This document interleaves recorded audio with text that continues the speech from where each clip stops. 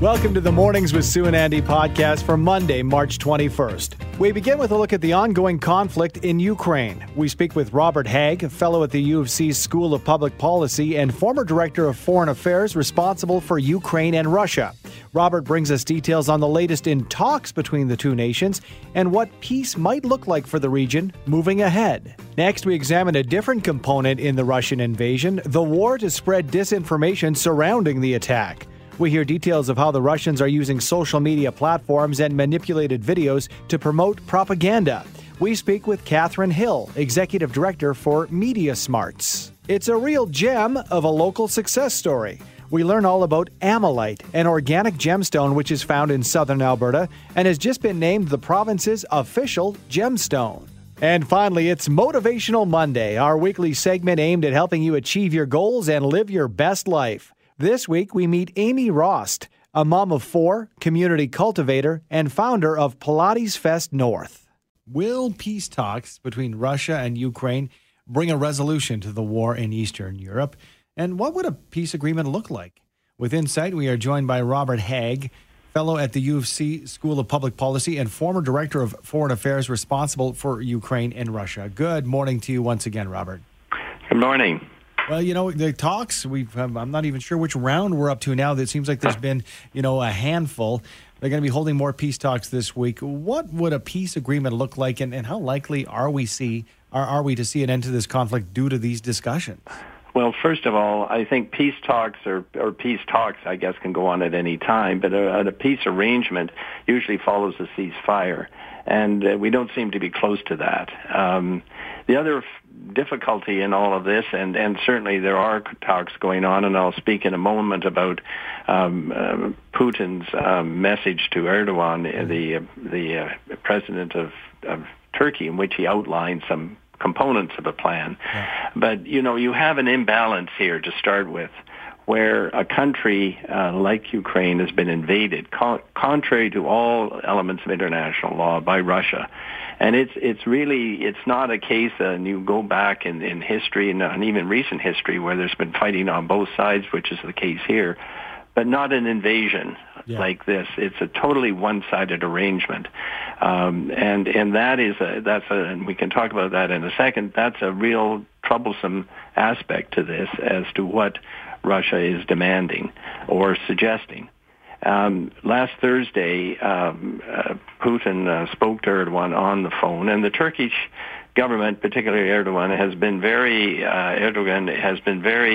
helpful, I think, in trying to resolve this. And there are apparently two categories to a peace deal, according to Putin. The first is, and the Turkish spokesperson described this as not too difficult, which is a bit of an exaggeration, and that is one that Ukraine accepts the notion that it will not join NATO. The president of Ukraine has already said that, so that's sort of a taken. And then there's other elements that are under item one, I guess, and that is the protection of the Russian language, a disarmament process that Russia says so that Ukraine won't be a threat to them. That's a joke. I mean, it's more of a Russian guarantee that they won't be a threat. And then ending what he calls the Nazification of Ukraine, and nobody quite understands what that means, but I guess it can be negotiated. The second element is a face-to-face conversation between the two presidents, and that the president of Ukraine has already accepted.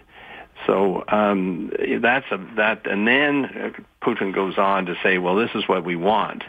And the first item is to deal with Donbass and the area in the eastern part of Ukraine, which the Russians, I think, really very much want to have that as a connection between the landmass of Crimea and the Russian landmass. So they would basically take over the area along the Sea of Azov and the Black Sea away from the Ukrainians, and that's just a non-starter. Yeah. Right at the beginning, that's just not going to be acceptable to Ukraine.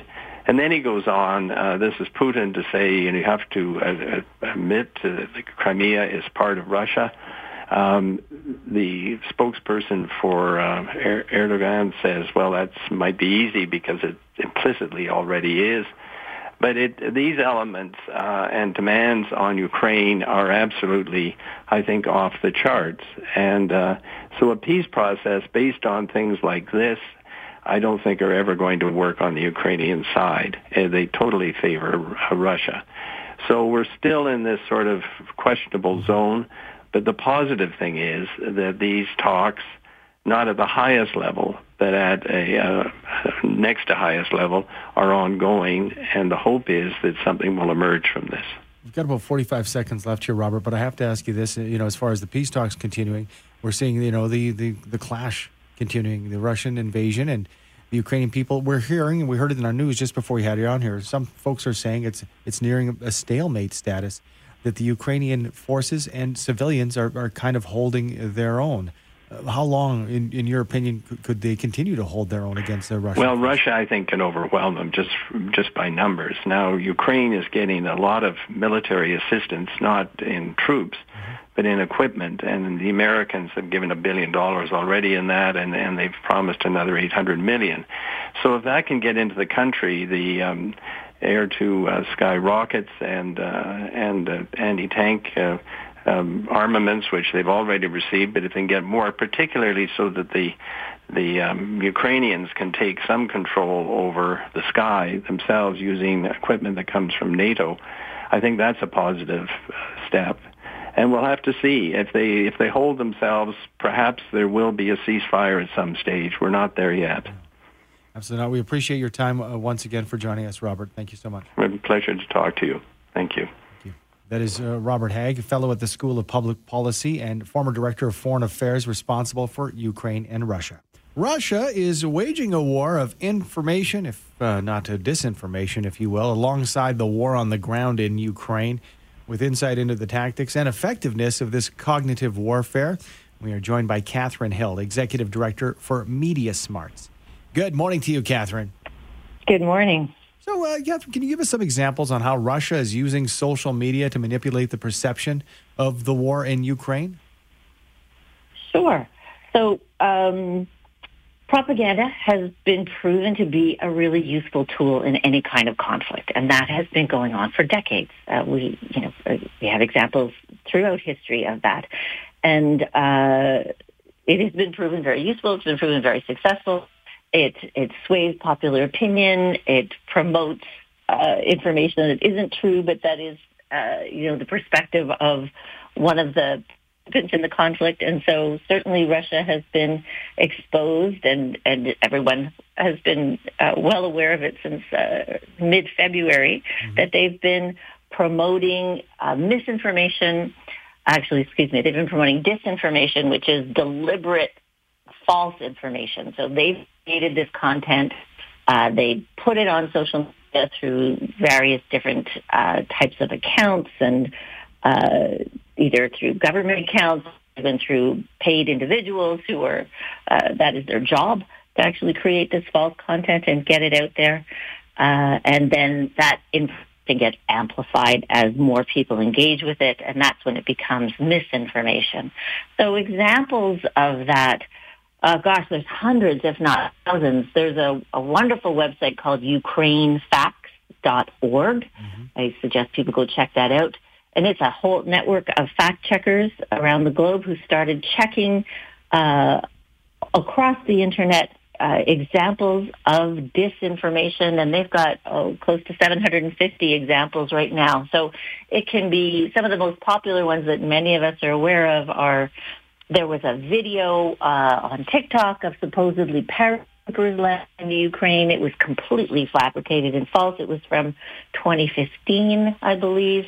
There have been actual videos taken from video games and made to look more realistic and posted into, suggesting that there's a level of warfare going on that isn't accurate or true information about. There was recently what's called a deep fake, which is a video that looked very much like saying that they had reached an agreement and that the war was now over. That was proven to be completely false. That was not true. That was last week. They're daily, they're consistent, they're all over the place. They're representing all kinds of perspectives, but certainly the ones that are sponsored and produced by the Russian state are those that are going to, of course, be pro-Russia. So I'm thinking, Catherine, you mentioned checking out ukrainefacts.org, important for that personal responsibility. So I'm thinking that it is super important in that it's fine to see something like this, but then if you are sharing something like this on, for example, your social media, you become a tool of the propaganda, don't you? Exactly. That's, the wonderful thing about the way the world has changed in terms of information sharing. So it's not news, right? It's information, is that we're all a part of it. It used to be there was a few sources of information and we all received the same information primarily around the same time. Then the internet came and then all of us really become part of a network and a system. We're all broadcasters now. We're all part of this information system. And while that has been incredibly valuable in terms of sharing different perspectives and allowing different voices to participate in telling their stories, it also has come with the price of all kinds of information being available to us. And so now it's up to us as the user and a participant in this system to be good digital citizens, to do our best to not become part of, as you so wonderfully described, you'll become part of the problem and be used and inadvertently share misinformation. None of us want to be fooled. None of us want to look foolish, but this stuff is so sophisticated and it's really hard to tell. So, there are ways that we can turn to experts to help us. It isn't hard. It can be done quickly, and it makes a huge difference. Catherine, it's interesting because, misinformation, the words, if you will, or, showing an outdated video claiming it's current day, that's one thing. But, the technology, and this is a term we've heard and we're a little bit more familiar with, the deep fake technology. If you can break some of that stuff down for us, because it's mind-blowing how incredibly real some of these things look. What is deep fake? What that is, what people are referring to when they use that term is something that is a visual image. Usually it's a video, but it can also be a photo.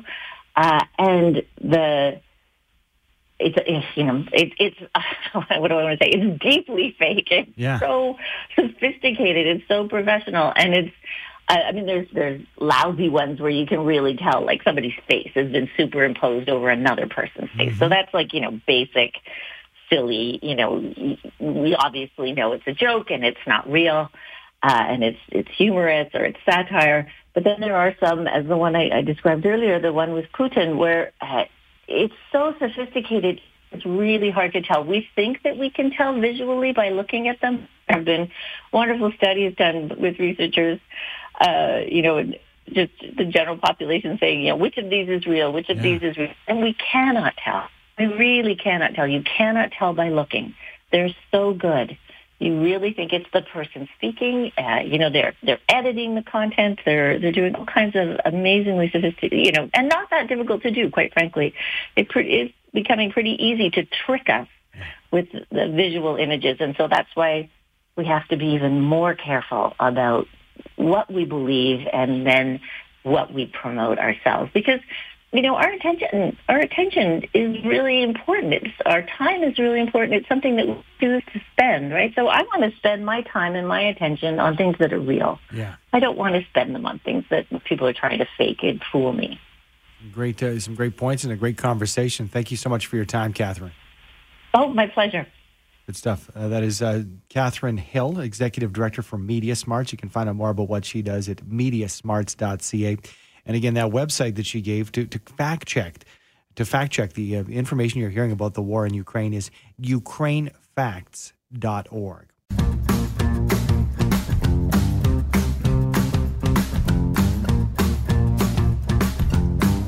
Alberta has a new official emblem. Ammolite has been designated as the official gemstone of our province. But what is Ammolite and why was it selected? With details, we are joined by David Louie, CEO of Corite. Good morning to you, David.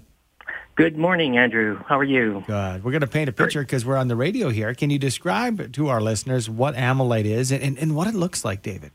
Oh, my goodness. It's such an exciting story. I can't express how excited I am with it being recognized as the official gemstone of Alberta. So I'll try to give you a quick summary of a bit of a history lesson. It originated all the way back 71 million years ago. So if you can imagine squid-like creatures swimming in our Cretaceous oceans and over time settled into Lethbridge. Ammonites, which amylite is derived from, are found across the world, but yet only in the Bear Paw Formation of southern Alberta did they mineralize and become the rare and colorful gemstone that we know today. So as a result of tectonic pressure, heat, mineralization, it formed the colorful layers of the gemstone, and which is called amylite. And it was discovered in 1906 by the Geological Survey of Canada. The gemstone is not only unique, it's believed to awaken positive energy with its beauty and ancient heritage. And in 1981, amylite was officially designated as a precious gemstone by the World Jewelry Confederation. So it's one of the last gemstones accepted in the past 300 years and amongst the rarest, placing it alongside opal, ruby, sapphire, and emerald. So it's one of a kind, very rare, and a bit of our history. Sure, yeah, we should be proud of. David, sure, you're biased, and I get that because you're a huge fan. But to me, it seems kind of like a no-brainer since it's super local that it would be chosen as a gemstone. Oh, it's the best kept secret in town. Just in this part of Alberta, southern Alberta, in Lethbridge, just south of Lethbridge, that's only this deposit, like in 10 square kilometers, where preserved this colorful gemstone. And you can find amylites all over the world. It just does not have the same quality of the vibrancy of the colors. Okay, let's get into kind of your business. It's beautiful. The gem is beautiful. The applications, is it quite vast when it comes to jewelry and accessories? Oh, the benefits of amylite creates a vast array of categories, anywhere from, we have the ammonite fossil itself, which is phenomenal. And then, over time in mining, the amylite chips from the gemstone, we create jewelry, we keep collectibles, and we're found around amongst 28 different countries around the world. In retail, in tourism, and obviously online. That we've gone online to sell amylite. Good stuff. It's a good time for you, and we appreciate you telling us more about amylite. Thank you so much, sir. Oh, thank you so much. Thank you. This is David Louie. He is the CEO of Corite. This is Motivational Monday, a day to get some motivation and move you through the days ahead. Today we have the chance to meet Amy Rost, a mom of 4, including a son with special needs, and founder of Pilates Fest North. Good morning to you, Amy. Thank you for joining us. Good morning, Andy. Thank you for having me. Good to have you with us here. Let's talk about your story. First of all, tell us about who you are. So I'm a Pilates teacher. I've got a little home studio in Cochrane, Alberta. I left my corporate job about 6 years ago. Once my son was diagnosed with a rare degenerative neuromuscular disease, and I was looking to find some better balance in my life. And that's what led me to Pilates and my passion. And from there, just continued to build my studio, but also really bring a community together that really hadn't been before. And that's where I am today. Well, we can talk and discuss the power of Pilates and what that means to you and what that does for your life and those around you who practice. But let's take it back a bit between, leaving your job, perhaps maybe a safety net into kind of the unknown. What was that like? What did people around you say, and what was going through your mind? Well, I knew I needed a change. I knew that I couldn't keep going, taking care of 4 kids and then one who had considerable more needs every day, that I needed to change. I think lots of people thought I was crazy. But for me, Pilates literally saved me. I found Pilates when my body was, worn down and tired after 4 kids. And it was the first time that I felt like, wow, if this is how I can move to help reduce stress, help to, just help me feel better. My previous job is I worked in a spine clinic. So I also knew that there was another side of this, that this would maybe a powerful tool for others struggling with chronic pain and other issues, that it took me to that place where, I wonder if I could teach this. I wonder if I could do this. And honestly, I jumped right in. And that tends to be my style is I lead with my heart and then my brain catches up after. So we've covered a little bit of ground now when it comes to family, your background, and then, of course, your business and your focus in the Pilates world. But also, let's talk about community. What does the word community mean to you, and why is it important? Community is so important. And I think, to me, it means being surrounded by like-minded people who are there to support you and encourage you and who are there when you need help. And I think, like I said, the last 2 years has really changed how we are in community. Mm-hmm. And we just aren't wired to be alone. We really are meant to be with one another. And so that's to me what community means. And I'm pretty passionate about it. And it can mean community can occur in so many different ways. It can be, I see community happen in my own studio and mat classes. I've got a men's class. They come together for community in a way that we might not always think that is part of what we do, but community is part of what we facilitate every day through Pilates and movement. All right, so it's interesting because we ask guests who join us on Motivational Monday to offer up some tips through whether they're an author or business owner, but more so just through their experience. And I know that you maybe can't change people's lives in a few minutes. We got just a few left here. Right. I want to go through because this might get the ball rolling for some. Let's start with your out of the 3 motivational tips. Move every day. Explain that one to us.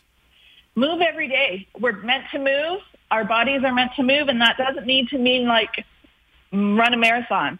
Get up, move your body every day, and every movement counts. And not just move your body, but move your mind, challenge your business, challenge yourself, and give yourself a little grace. I think that's the big one right now. Everyone's tired, and just those small little steps, if we can take every day, it really does just help us feel better overall. All right. From move every day to find your people. You talked about community. Yeah. Can you define finding your people in that process? Oh my gosh, you want to surround yourself with those people who want to see you succeed, that want to help you raise your vibration to be your best self. And those need to be positive, supportive, and an encouraging community. And I think now is a hard time to find your people as we sort of re-enter back in. We're not really sure how to do it, but find those people. Life is so much easier when you're surrounded by those who can help pick you up. That's a very good point. We can all agree on that one. Number 3 is something that I can agree on, and that is, in one word, celebrate. Absolutely. We don't celebrate enough in our everyday life. And, I say find that spark deep within you and illuminate yourself through celebration, be it the big wins, be it the small wins. All of those help shift our mindset to see joy in our everyday moments. And I think it loops back really nicely to find your people. Let those people help you celebrate. Let them help you celebrate. Yeah, so they all kind of come together, Those 3 motivational tips. I appreciate that. And before we let you go, it's a chance to give a plug. We mentioned your love for Pilates, and I'm going to direct people to arcpilates.ca. That's right. And Pilates Fest North, I understand it was supposed to be taking place next month, but just bumped back a little further? No, it was supposed to happen in April 2020. Oh, way back when. Okay. Yeah, and then it actually happened the first one happened in November of 2021. We were able to bring everyone together in the middle of a pandemic. The next one will happen 2023. Okay. And what can people expect from that? We really created an event that was different than our industry had ever seen before. We brought together our Indigenous community. We brought together diversity to talk about able bodies, disabled bodies, and we're going to continue to build on that and really just build our community, because Canada is a huge country where I had no idea what the teachers in, Eastern Quebec are doing. And it was an opportunity for us to do it together in our own country, which hadn't been done before. And it was really important for me to have it in Calgary to support, our hometown. Good stuff. Thank you so much for your time. Have a great rest of your day, Amy, and a great week. Thank you, Andy. That is Amy Rost, mom of 4, community cultivator, and founder of Pilates Fest North. You can find out more about what she does at arcpilates.ca. Thanks for downloading and listening to the podcast. Don't forget to subscribe, rate, and review for free at Apple Podcast, Google Play, or wherever you find your podcasts. And tune in to Mornings with Sue and Andy from 5:30 to 9 every weekday morning on 770 CHQR.